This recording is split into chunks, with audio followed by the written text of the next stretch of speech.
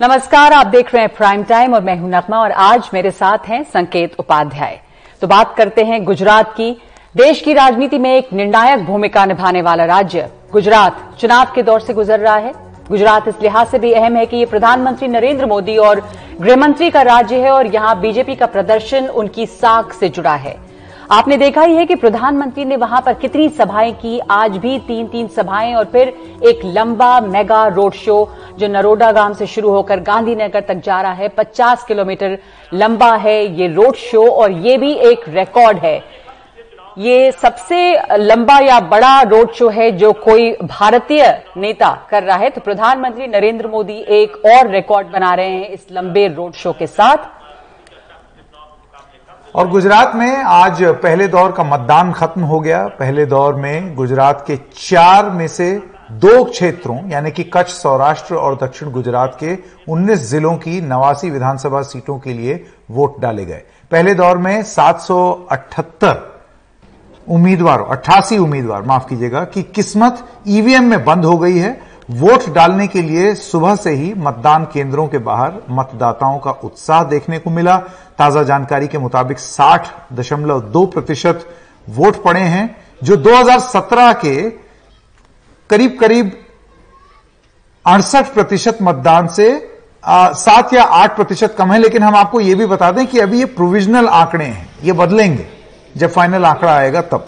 गुजरात का ये चुनाव इस बार और भी ज्यादा दिलचस्प है क्योंकि पहली बार राज्य में तिकोना मुकाबला हो रहा है। मुकाबला तिकोना है। आम आदमी पार्टी की वजह से जनता के सामने कांग्रेस और बीजेपी के अलावा आम आदमी पार्टी है और पंजाब की शानदार जीत से आम आदमी पार्टी बहुत उत्साह में है। गुजरात चुनावों के लिए जोरदार प्रचार कर रही है। देखना है कि गुजरात में आम आदमी पार्टी पहली बार में ही कितनी गहरी पैठ बना पाती है। आपके उम्मीदवार किसके वोटों में बड़ी सेंध लगाएंगे, कांग्रेस या बीजेपी, ये देखना बहुत दिलचस्प होगा। और जानकारों का ये मानना है कि आपकी आमद का सबसे ज्यादा असर कांग्रेस पर पड़ेगा, जिसका चुनाव प्रचार इस बार बीजेपी और आप के मुकाबले कुछ फीका नजर आया है क्योंकि राहुल गांधी समेत कांग्रेस के स्टार प्रचारक मैदान में नजर नहीं आए, भारत जोड़ो यात्रा में व्यस्त रहे। बिल्कुल, इस सब पर भी हम खास बातचीत करेंगे, लेकिन पहले नजर डालते हैं उन 2 इलाकों पर जहां आज वोट डाले गए हैं। ये है कच्छ सौराष्ट्र, जिसमें द्वारका, जामनगर, मोरबी, राजकोट, पोरबंदर, जूनागढ़, गिर सोमनाथ, अमरेली, भावनगर, बोटाड, सुरेंद्रनगर और कच्छ शामिल है। इस बार मोरबी को लेकर भारतीय जनता पार्टी में काफी आशंका है क्योंकि चुनाव के ऐन पहले 30 अक्टूबर को यहां पर पुल हादसे में 135 लोगों की मौत हो गई थी। वो मामला अभी ताजा ही है, इसलिए देखना है कि चुनाव में इसका क्या असर देखने को मिलता है। इसे ठीक से समझने के लिए इन इलाकों में पिछले विधानसभा चुनावों के गणित को जानना बहुत जरूरी है। जी हां, ये कच्छ, सौराष्ट्र और दक्षिण गुजरात में 89 विधानसभा सीटें हैं। 2017 के चुनावों में बीजेपी ने इनमें से 48 पर जीत हासिल की थी, जबकि 40 सीटें कांग्रेस को मिली थी। जबकि 2012 में बीजेपी को यहां पर 63 सीट मिली थी और कांग्रेस को 22। इस लिहाज से 2017 में कांग्रेस का प्रदर्शन काफी बेहतर रहा था, अगर इस आंकड़े को और बारीकी से देखें तो। बिल्कुल, कच्छ और सौराष्ट्र जहां सबसे ज्यादा 54 विधानसभा सीटें हैं, वहां 2017 में बीजेपी ने 23 सीटें जीती थी, जबकि कांग्रेस ने 30 सीटें हासिल की थी। 2012 में भारतीय जनता पार्टी ने यहां 35 सीटें जीती थी और कांग्रेस ने 16। तो साफ है कि कच्छ और सौराष्ट्र के इलाके में कांग्रेस ने सबसे शानदार प्रदर्शन किया और बीजेपी को सबसे ज्यादा नुकसान हुआ। और ये तब है जब सौराष्ट्र को बीजेपी का परंपरागत गढ़ माना जाता है। यहां पर पटेल वोट यानी कि पाटीदार भारी तादाद में हैं, लेकिन 2017 के चुनाव में पाटीदार आरक्षण का मुद्दा बीजेपी के गले की फांस बना हुआ था और यही बीजेपी के वोट घटने की एक बड़ी वजह रहा। उस पर से युवा पाटीदार नेता हार्दिक पटेल कांग्रेस के साथ थे, लेकिन इस बार बीजेपी के टिकट पे चुनाव लड़ रहे हैं। तो वो अहमदाबाद के विरमगाम सीट से लड़ रहे हैं, जिस पर मतदान 5 दिसंबर को होना है और देखना है कि पाटीदार वोट इस बार बीजेपी के पास कितने लौटते हैं। बिल्कुल, बीजेपी को यहां ग्रामीण इलाकों में भी नुकसान हुआ था। सौराष्ट्र इलाके में करीब 73% ग्रामीण है और 2017 में कांग्रेस ने यहां पर गांव में अच्छे वोट हासिल किए। अब एक नजर आइए डालते हैं दक्षिणी गुजरात पर। यहां भी आज वोट डाले गए और यह बहुत महत्वपूर्ण है नगमा।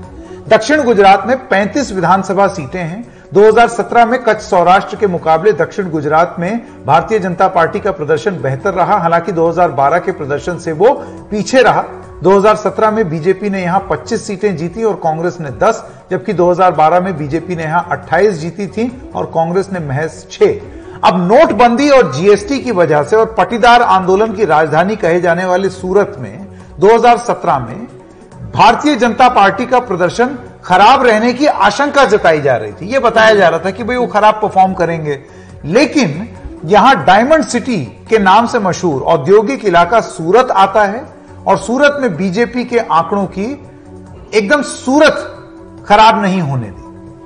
ये बहुत दिलचस्प है कि सूरत में बीजेपी ने बावजूद तमाम चीजों के इस औद्योगिक शहर में अच्छा प्रदर्शन किया है। बीजेपी ने सूरत की 16 में से 14 सीटें जीती और दक्षिण गुजरात में उसके आंकड़े सुधर गए। पहले दौर में जो खास चेहरे मैदान में हैं, उनमें से एक हैं गुजरात के मुख्यमंत्री भूपेंद्र पटेल, जो घाटलोदिया विधानसभा सीट से कांग्रेस के अमी याग्निक के खिलाफ चुनाव लड़ रहे हैं, और आम आदमी पार्टी के मुख्यमंत्री पद के दावेदार इसुदान गढ़वी खंभालिया सीट से चुनाव लड़ रहे हैं। इसके अलावा क्रिकेटर रविंद्र जडेजा की पत्नी रिवाबा जडेजा भी उत्तरी जामनगर सीट से उम्मीदवार हैं। और पहले दौर का मतदान खत्म हो चुका है और अब सभी पार्टियों ने दूसरे दौर के प्रचार में अपनी पूरी ताकत झोंक दी है।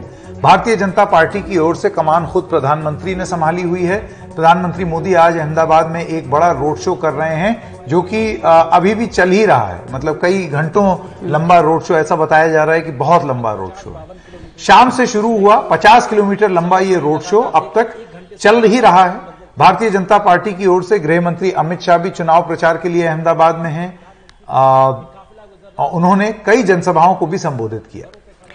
तो प्रधानमंत्री मोदी एक लंबा रोड शो कर रहे हैं, जिसको एक रिकॉर्ड है अपने आप में, और पूरी ताकत दूसरे दौर के लिए लगा दी गई है। लेकिन आम आदमी पार्टी भी पीछे नहीं है। आम आदमी पार्टी के स्टार प्रचारक और दिल्ली के मुख्यमंत्री अरविंद केजरीवाल ने भी अहमदाबाद में डेरा डाला है। केजरीवाल ने आज अहमदाबाद में रोड शो किया और कई बातें बोली। कहा उन्होंने कि ऊपर वाले ने झाड़ू चला दिया है, तो उन्हें पूरी उम्मीद है। वो तमाम तरह के दावे कर रहे हैं। उधर कांग्रेस के अध्यक्ष मल्लिकार्जुन खड़गे आज वडोदरा में चुनाव प्रचार करते हुए नजर आए। दूसरे दौर में उत्तरी और मध्य गुजरात की 93 विधानसभा सीटों के लिए 5 दिसंबर को वोट डाले जाएंगे। बिल्कुल, दूसरे दौर के लिए सरगर्मी तेज हो चुकी है, लेकिन गुजरात विधानसभा चुनाव के पहले दौर का मतदान कैसा रहा और कैसे ये गुजरात की राजनीति को प्रभावित करेगा, इस सब पर ज्यादा चर्चा करने के लिए हमारे साथ कई खास मेहमान। जी, हमारे साथ तमाम लोग जुड़ रहे हैं। आशीष रंजन हैं, जो चुनाव विशेषज्ञ हैं, चुनाव को बारीकी से समझते हैं। जैस्मीन शाह प्रवक्ता हैं आम आदमी पार्टी के। आसिफ भामला हैं बीजेपी के नेता और आलोक शर्मा हैं कांग्रेस के प्रवक्ता। बिल्कुल, लेकिन इन सब पर जाने से पहले चलते हैं हमारे सहयोगी अंकित त्यागी के पास, जो कि अहमदाबाद में है। ये जो पीछे आप जो देख रहे हैं, जो ब्रिज नगमा, ये एक वॉकवे है, एक पतली सी एक सकरा सा एक ब्रिज है, जिसपे लोग, मेरे ख्याल से इसको अटल बिहारी वाजपेयी ब्रिज कहा जाता है अहमदाबाद में, बहुत रिवर फ्रंट के पास। तो बहुत ही एक अच्छे सुंदर से बैकग्राउंड के साथ अंकित त्यागी हमारे साथ उपलब्ध हैं। बड़ी भारी रोड शो इन्होंने आज कवर किए हैं, वो भी दो, एक अरविंद केजरीवाल का और एक नरेंद्र मोदी का। अंकित, क्या ये कहना सही होगा कि एक होम एडवांटेज नरेंद्र मोदी के पास था, क्योंकि दोनों आपके रोड शो जो आप कवर कर रहे थे उसकी तस्वीरें हम लोग देख रहे थे? देखिए, दोनों नेताओं ने, आज कहा जा रहा है कि मोदी जी ने रिकॉर्ड तोड़ रोड शो किया है 50 किलोमीटर का। अरविंद केजरीवाल का रोड शो उसके मुकाबले कहीं छोटा था। लेकिन मेरा रोड शो आज 5 बजे से शुरू हुआ और जो अभी तक चालू है संकेत। लेकिन मैं आपको बताना चाहता हूं, ये जो आप बात कह रहे हैं नरेंद्र मोदी जी की, होम एडवांटेज है, इसमें कोई दो राय नहीं है। लेकिन उस होम एडवांटेज को बीजेपी भुनाती कैसे है, ये बिल्कुल देखने वाली बात होती है। ऐसा नहीं है कि 27 साल की एंटी इनकम्बेंसी नहीं है। ऐसा नहीं है कि आप गुजरात में जाएंगे अलग अलग जगहों में, वहां लोगों के कोई मुद्दे नहीं है, यहां वो अपनी परेशानियां भूल गए हैं, या उनको महंगाई नहीं सता रही है, या उनको करप्शन नहीं सता रहा है। लेकिन इन्हीं सब मुद्दों को पाटने के लिए बीजेपी ने पूरी सरकार बदल दी, और उसके बाद जो क्रैक्स रह गए थे उन्हें भरने के लिए, जो दरारें रह गई थी, नरेंद्र मोदी का चेहरा इस्तेमाल किया जाता है। उनका जो कनेक्ट है लोगों के साथ, धरती पुत्र हैं, 12 साल यहां पर मुख्यमंत्री रहे, अब 8 साल से प्रधानमंत्री हैं। 2012 में जब मैंने चुनाव कवर किया था तब लोग कहते थे हूं मोदी मानुष हूं, यानी कि मैं मोदी का आदमी हूं। उसके बाद 17 में कहा कि नाराज हैं पर गद्दार नहीं मोदी के लिए, और इस बार कह रहे हैं कि हमने मोदी के साथ गुजरात बनाया, यही नारा लेके चल रहे हैं। तो बीजेपी का पूरा कैंपेन प्रधानमंत्री के इर्द गिर्द घूमता है।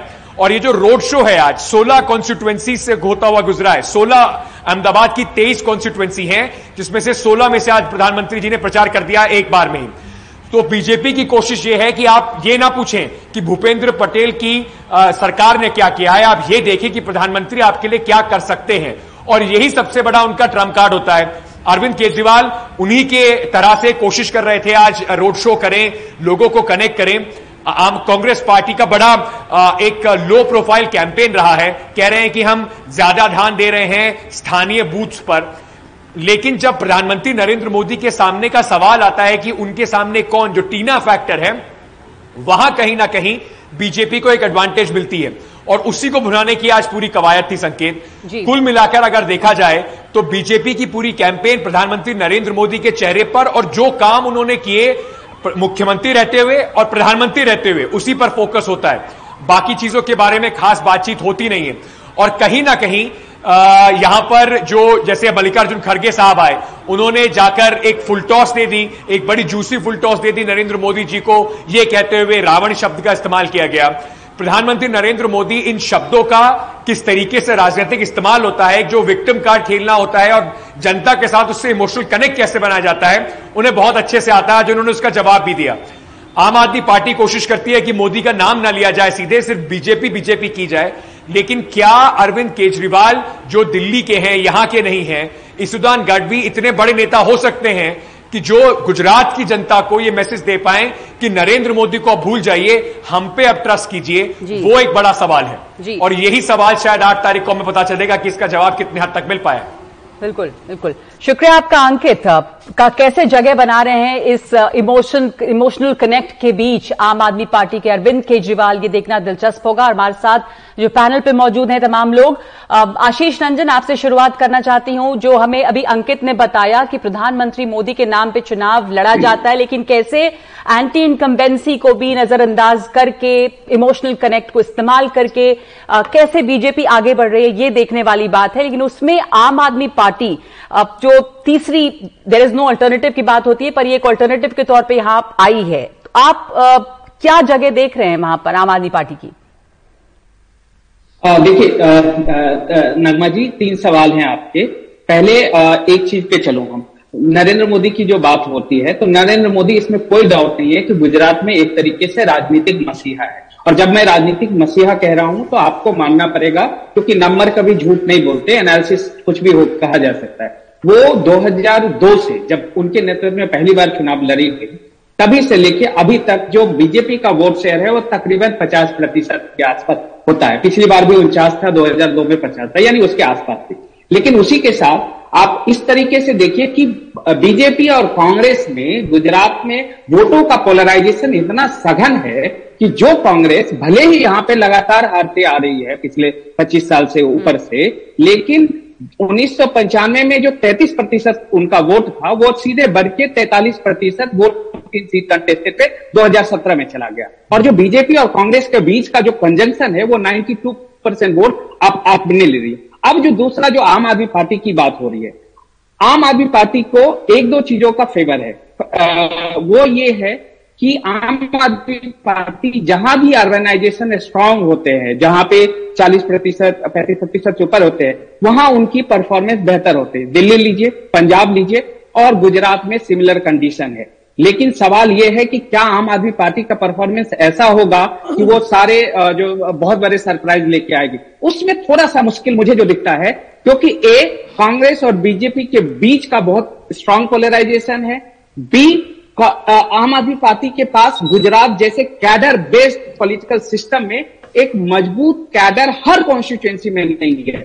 जहां तक आप साउथ गुजरात की बात करेंगे, सूरत में आम आदमी पार्टी का परफॉर्मेंस कितने सीट जीतेगी ये कहना मुश्किल है, लेकिन मुझे जहां तक लगता है कि वोटों के मामले में वो बहुत ही चौंकाने वाली चीजें सामने आ सकती है। तीसरी चीज जो आप कह रहे थे, जो शायद आई थिंक मिस कर रहा हूं मैं, कि कांग्रेस की बात आप शायद जिक्र कर रहे थे। अगर नगमा एक बार वो तीसरे सवाल आप रिपीट कर दें। बिल्कुल बिल्कुल, हमने इस चर्चा को आगे बढ़ाते हैं। और आपने जैसा कहा कि आम आदमी पार्टी यहां पर देखना होगा कि कैसे अपनी जगह बनाती है, वो दिलचस्प है। कांग्रेस जो इस पूरे संकेत ये वो प्रचार रहा है बड़ा हाई वोल्टेज, इसमें कांग्रेस नजर नहीं कांग्रेस ने बोला कि हमारा लो की प्रचार है। वो ये नहीं कह रहे हैं कि हमने प्रचार नहीं किया, वो ये कह रहे हैं हमारा लो की प्रचार है, जहां हमें करना है हम वहां प्रचार कर रहे हैं। लेकिन वो किस तरीके से, वो कितना स्टैंड करेगा इतनी हाई वोल्टेज ड्रामा के बीच में, ये देखना होगा। आलोक जी इसका जवाब सही सही दे पाएंगे। लेकिन आलोक जी, इससे पहले कि आप जवाब दें, मैं आसिफ भामला के पास आना चाहता हूं। आसिफ साहब, आप ये बताइए कि 27 साल बाद, इतनी सरकारों के होने के बाद, और नरेंद्र मोदी के 8 साल हो गए उनके गुजरात छोड़े हुए, इसके बाद भी आपको सहारा उन्हीं का लेना पड़ रहा है। अब इसको बीजेपी, जब मैं सवाल पूछता हूं, अक्सर ये बोलती है कि भाई वो हमारे ट्रम्प कार्ड है, हमारे चेहरे हैं, तो हम अगर वो चेहरा सामने प्रस्तुत कर रहे हैं तो इसमें गलत क्या है। लेकिन इसका जो फ्लिप साइड है ना आर्ग्यूमेंट का, वो ये है कि आज भी आपको उन्हीं के सहारे की जरूरत पड़ रही है कि वो बताइए सब काम छोड़ करके 50 किलोमीटर लंबा रोड शो कर रहे हैं, 27-28 रैली कर रहे हैं। आपका जो स्थानीय भारतीय जनता पार्टी, कहीं ऐसा तो नहीं आप कंप्लेसेंट हो गए, कमजोर हो गए, ढीले पड़ गए कि नहीं गुजरात है, मोदी जी हैं ही, जिता देंगे। आज आपके चैनल में यदि सबसे अच्छा और सबसे बड़ा और सबसे पॉपुलर एंकर अगर कोई होगा तो यदि यकीनन आपका चैनल उसी को यूटिलाइज करेगा ज्यादा से ज्यादा डिबेट्स और रिव्यू के लिए। सो पहले तो मैं बात करूंगा। दूसरा, जहां तक के नरेंद्र मोदी जी की बात है, तो यकीनन 12 साल वो उस राज्य के मुख्यमंत्री रहे। मूल उनका राजकीय जो है प्रवास जो है वहां से शुरू हुआ। और मैं आपको ये बता दूं कि देखिए, गुजरात की जनता का अपार समर्थन हमेशा मोदी जी को और उत्साह बीजेपी को हमेशा प्राप्त हुआ। और ये बार एक ऐतिहासिक जीत आप देखोगे और गुजरात में फिर से कमल खिलेगा और एक सुशासन की एक सरकार आपको देखने मिलेगा। जहां तक कि मोदी जी का नहीं, मोदी जी का जहां तक के सवाल है, मुझे ही बताइए, सारे नेता वहां कर रहे हैं, अमित शाह जी कर रहे हैं, जेपी नड्डा जी कर रहे हैं, सारे नेता कर रहे हैं और कांग्रेस के भी अन्य नेतागण कर रहे हैं। फर्क सिर्फ ये कि कांग्रेस के नेता हमारे आदरणीय प्रधानमंत्री का आदर नहीं करते हुए उन्हें रावण कहते, उन्हें नीच कहते, उन्हें तरह तरह की बातें कहते। अच्छा, आपके नेता ने भी सद्दाम हुसैन बोला, हमें फर्क नहीं पड़ता। देखिए ये गुजरात में ऐसा थोड़ी कि जितना बुरा कांग्रेस अगर हमें बोलेगी, और आप जाते कि कांग्रेस की बात कर रहे थे, कांग्रेस छुपा प्रचार करी, कांग्रेस उन राज्यों में प्रचार करी जहां चुनाव ही नहीं है। अब महाराष्ट्र में का दूर दूर तक चुनाव नहीं है,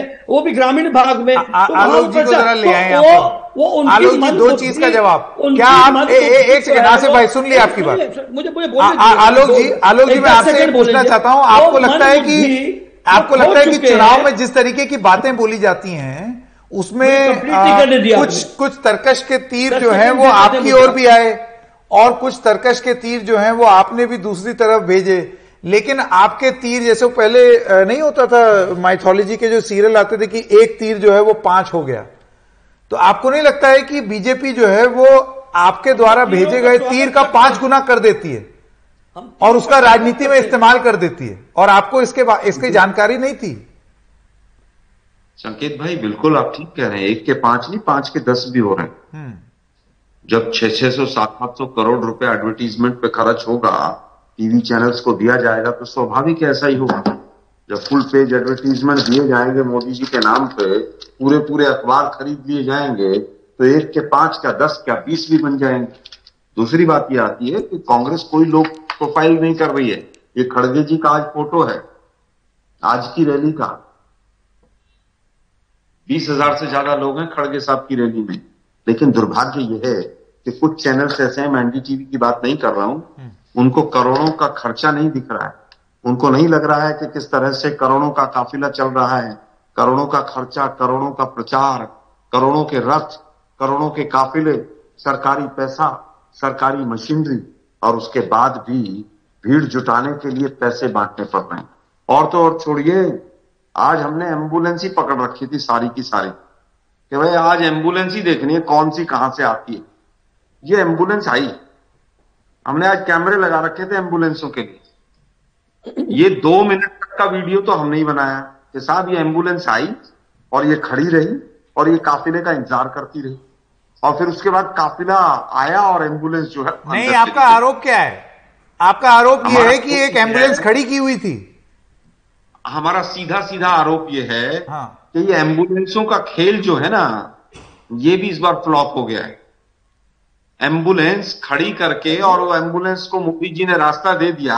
अरे भैया काफिले में घुस सकती है, वो भी प्राइवेट 108 वाली नहीं, चलेगा 108 वाली नहीं आलोक जी, उससे होगा क्या? आपके चुनाव में कहाँ है? सवाल तो ये होगा कि आपके कॉम्पिटिटर हैं कौन, आम आदमी पार्टी या बीजेपी? ये नया आरोप है वैसे नगमा जी, ये एकदम ब्रांड न्यू इस गुजरात चुनाव का एकदम ब्रांड न्यू आरोप लगाया आलोक जी ने।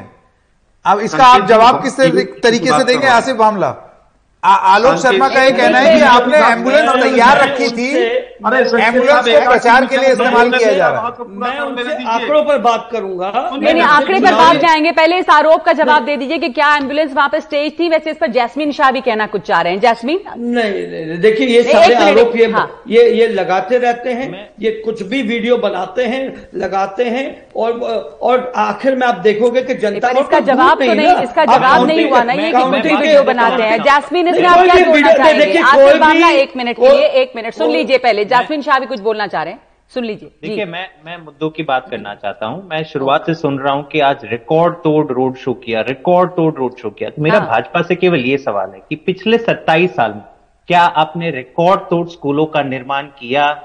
आपने 6000 स्कूलों को बंद करने का काम किया।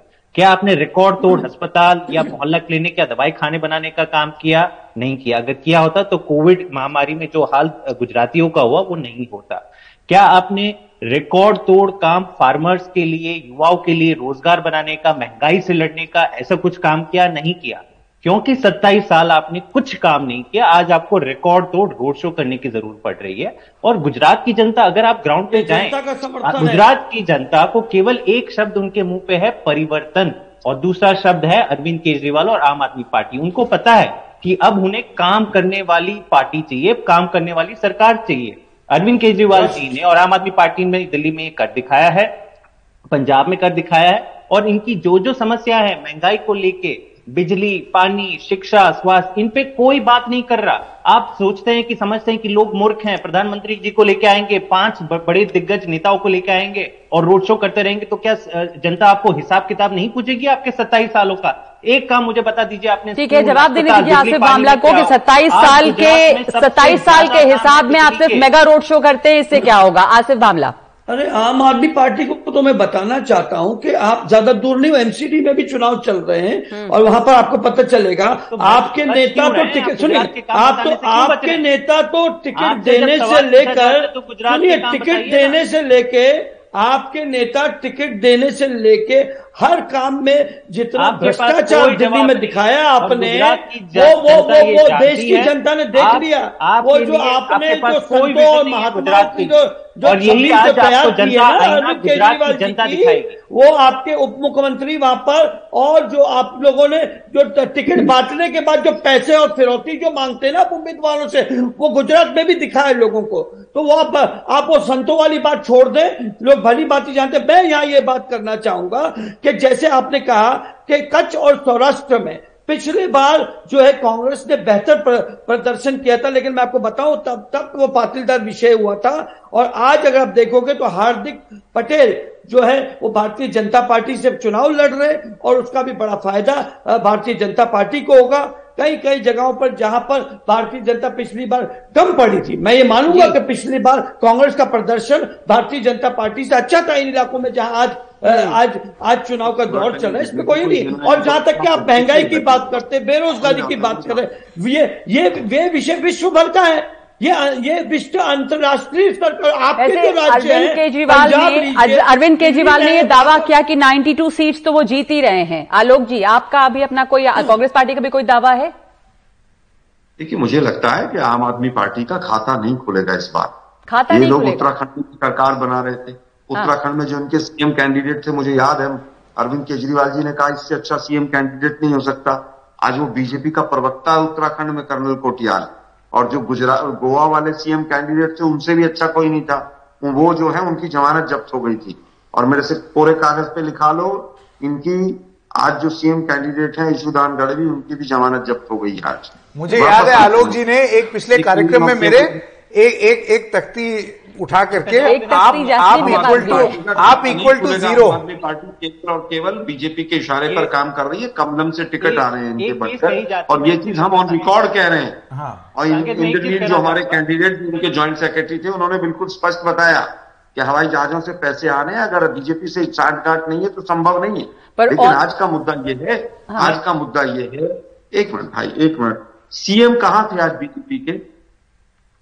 सीएम आज गाड़ी के पीछे भी भागते हुए नजर नहीं आए। डबल इंजन के नाम पर पिछले 1 महीने से वोट मांगना बंद है। पूरी की पूरी मंत्रिमंडल बदल दिया। आज की तारीख में 89 सीट्स पर, हमारी पिछली बार 38 सीटें थी, आज हमारे पूरे आंकड़े आए हैं, हम 63 से ऊपर सीटें जीत रहे हैं। हमारे यहां पर आज जो, जहां पर राजकोट में हम बुरी तरह से हारे थे पिछली बार, राजकोट में भी 3 सीटें हमारी निकल रही हैं। भारतीय जनता पार्टी बौखलाई हुई है। यही कारण है कि मोदी जी के अलावा किसी का चेहरा मत दिखाओ, और इनका कुछ जो वो गोदी मीडिया है वो पूरी तरह से वो दिखाई चला जा रहा है। ठीक है, हमारे पास अब एक आंकलन के समय ज्यादा नहीं है। आशीष रंजन जी के पास वापस जाना चाहूंगी कि आम आदमी पार्टी, अरविंद केजरीवाल 92 सीट्स की बात कर रहे हैं, आलोक जी भी 63 की बात कर रहे हैं। आलोक जी ये भी कह रहे हैं कि खाता नहीं खुलेगा आम आदमी पार्टी का। यहां भारतीय जनता पार्टी तमाम चेहरे ही बदल डाल रही है। तो आशीष जी, बीजेपी को नुकसान तो हुआ है, लगातार सीटें घटी हैं इस बार, क्या और आपका क्या आकलन है कांग्रेस और आपको लेकर? देखिए, 3 चीजें जो बहुत 3 कीवर्ड है गुजरात के पॉलिटिक्स में: मोदी, महिला और शहरीकरण, शहर। मोदी के बारे में हम ढेर चर्चा करते हैं, वो एक फेनोमेना है, उसके पीछे एक बड़ा रीजन है। गुजरात पिछले 20-25 सालों में सब ऑर्गेनाइजेशन यहाँ काफी बढ़े हैं, तो बड़े शहरों के बीच में काफी छोटे छोटे शहरे बने हैं, जिससे लैंड एक्विजिशन, हाईवे, इंफ्रास्ट्रक्चर, इसकी वजह से काफी लोग पसंद करते हैं मोदी को, इसमें कोई डाउट नहीं। अब बात यह है कि ऑफकोर्स हर जगह 100% नहीं होता, इसीलिए 50% के आसपास रुक जाती है। दूसरी बात रही है कि जब बात हो रही थी कि पोलराइजेशन के, तो वो कांग्रेस का एक बंधा वोट शेयर है एंटी मोदी वेट में। और तीसरी जो महिला वाली बात है, आप देखेंगे जब से बीजेपी का उदय हुआ है, अगर टर्नआउट का देखेंगे मेल फीमेल में, तो धीरे धीरे फीमेल टर्नआउट और मेल टर्नआउट के बीच गुजरात में गैप कम हो गया। पिछले चुनाव में 4% रह गए थे और 2012 में तो सिर्फ 3% थे, जो कि पहले 10% से ऊपर थे। अब जो बात आपकी आखिरी है कि आम आदमी पार्टी कितना, इसमें कोई डाउट नहीं है कि जो एक एंटी इनकम्बेंसी है लोकल लेवल पे बीजेपी के प्रति, नॉट मोदी के प्रति, ठीक है। और सॉरी आप कुछ बोल रहे हैं आलोक जी? नहीं बोलिए, आप कह रहे हैं एंटी इनकम्बेंसी है बीजेपी के प्रति। मैं कंटिन्यू करूं? हाँ।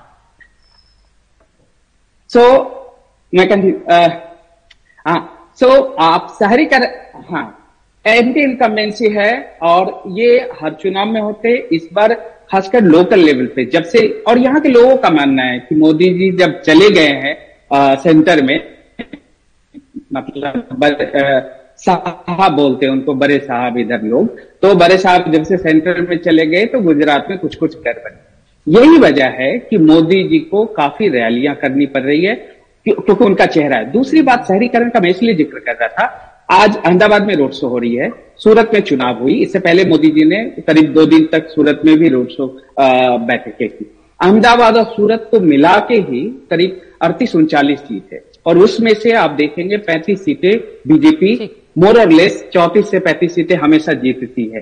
तो ये एक बड़ा है। दूसरी ऑर्गेनाइजेशन, दूसरी भी इसी से आपका ऑडियो वीडियो कनेक्शन बहुत कमजोर हो रहा है। ये बड़े दुख की बात है, क्योंकि पॉइंट आप बहुत अच्छा रख रहे हैं, लेकिन नगमा अब समय खत्म हो गया है हमारे पास। ये बात बहुत महत्वपूर्ण है, क्योंकि इसी को लेकर के विश्लेषण होता है कि आम आदमी पार्टी किसको नुकसान ज्यादा पहुंचाएगा। क्या आम आदमी पार्टी नुकसान पहुंचाएगा? क्या आम आदमी पार्टी नुकसान पहुंचाएगी बीजेपी को या कांग्रेस को? और अब दिल्ली नगर निगम चुनाव, जिसके लिए प्रचार किसी विधानसभा चुनाव से कम नहीं हो रहा है। हर पार्टी ने अपने राष्ट्रीय स्तर के नेताओं को प्रचार के लिए गली गली उतारा है। केंद्रीय मंत्री, मुख्यमंत्री गली गली में घूम रहे हैं। एमसीडी चुनाव के लिए 250 सीटों के लिए 4 दिसंबर को मतदान होगा और 7 को नतीजे आएंगे। बिल्कुल, इन चुनावों में भारतीय जनता पार्टी ने अपनी 250 सीटों में से सिर्फ 4 मुस्लिम उम्मीदवारों को टिकट दिया है, जिनमें 3 महिलाएं हैं। मुस्लिम बहुल इलाकों में ये उम्मीदवार कैसे प्रचार कर रहे हैं और आम आदमी पार्टी और कांग्रेस उम्मीदवारों के आगे उनकी चुनौती कितनी गहरी साबित होगी, देखिए रवीश रंजन शुक्ला की एक ग्राउंड रिपोर्ट। पुरानी दिल्ली के कुरैश नगर वार्ड में बीजेपी की महिला प्रत्याशी समीना रजा चुनाव प्रचार के लिए निकल रही हैं। समीना खुद बीजेपी की मंडल उपाध्यक्ष हैं और पति बीजेपी अल्पसंख्यक मोर्चे के प्रवक्ता हैं। लेकिन यहां आम आदमी पार्टी और कांग्रेस से ज्यादा बड़ी चुनौती 70% मुस्लिम मतदाताओं को बीजेपी की तरफ लाना है। मुस्लिम फैमिली से बिलोंग करती हूं और ओबीसी से आती हूं जी, ओबीसी ग्रेड से। तो मेरा यही कहना है कि एक मोदी जी ने, हमारे माननीय प्रधानमंत्री श्री नरेंद्र मोदी जी ने ओबीसी समाज की जो दबी हुई आवाज थी उसको उठाने का काम किया। मुझे एक लेकर आए मैदान में और मैं जब जाती हूँ डोर टू डोर कैंपेनिंग के लिए तो मेरी एक कोशिश यही होती है कि जो मुस्लिम सोसाइटी और जो भारतीय जनता पार्टी के बीच में जो एक गैप क्रिएट किया गया है, मैं किसी न किसी तरह से उस गैप को कम करूं या खत्म करने की कोशिश करती हूं। बीजेपी के 40 से ज्यादा स्टार प्रचारक इस वक्त गली मोहल्लों में वोट मांगते दिख रहे हैं, लेकिन मुस्लिम बहुल इलाकों के ज्यादातर जगहों पर बड़े नेता के तौर पर पूर्व मंत्री शहनवाज हुसैन ही चुनाव प्रचार करते दिख रहे हैं। लेकिन समीना के बगल में खड़े उनके पति मज़ाहिर रजा बताते हैं कि स्थानीय सांसद हर्षवर्धन का समर्थन और 15% हिंदू वोटर्स उनकी चुनावी नैया पार लगा सकते हैं। मैं खुद एक अच्छे खानदान से हूँ, मेरा खानदान बहुत बड़ा है, यहाँ 200 परिवार का खानदान है। 200 परिवार का जी। अच्छा। तो यहाँ जो 200 का परिवार है मेरा, साफ सुथरे लोग और अच्छे लोग रहते हैं, तो वो उन पर इम्पैक्ट पड़ता है इस चीज का। तो यहाँ हिम्मत नहीं किसी की कि कोई बदतमीजी कर दे या कोई चू भी कर दे, क्योंकि हमने लोगों का काम किया है और हम काम करते हैं। बीजेपी ने इस बार दिल्ली में 250 सीटों में से 4 मुस्लिम उम्मीदवारों को मैदान में उतारा है। इनमें कुरैश वार्ड से महिला समीना रजा, मुस्तफाबाद वार्ड से पेशे से वकील महिला शबनम मलिक, चांदनी चौक से इरफान मलिक जो पसमानदा मुस्लिम हैं और चौहान बांगर वार्ड से महिला सबा गाजी मैदान में हैं, जो पसमानदा मुस्लिम के घोसी बिरादरी से ताल्लुक रखती हैं। खास बात यह है कि ये सभी अल्पसंख्यक मोर्चे में काम कर रहे बीजेपी के कार्यकर्ता हैं। दिल्ली में 50 ऐसे वार्ड हैं जहां 40 से 80% तक मुस्लिम मतदाता हैं, लेकिन मुस्लिम मतदाताओं की बीजेपी से बढ़ी दूरियों के चलते इन उम्मीदवारों के सामने कई सियासी चुनौतियां हैं। समीना रजा जी और उनके पति हैं, ये दोनों ही लोग बीजेपी के पुराने कार्यकर्ता हैं। इस बार कुरैश नगर से इनको, समीना रजा को बीजेपी ने मैदान में उतारा है। चुनावी नतीजे बताएंगे कि आखिर मुस्लिम मतदाताओं ने कितना स्वीकार किया है। दिल्ली से हरकिशन शर्मा के साथ रवीश रंजन शुक्ला, इंडिया।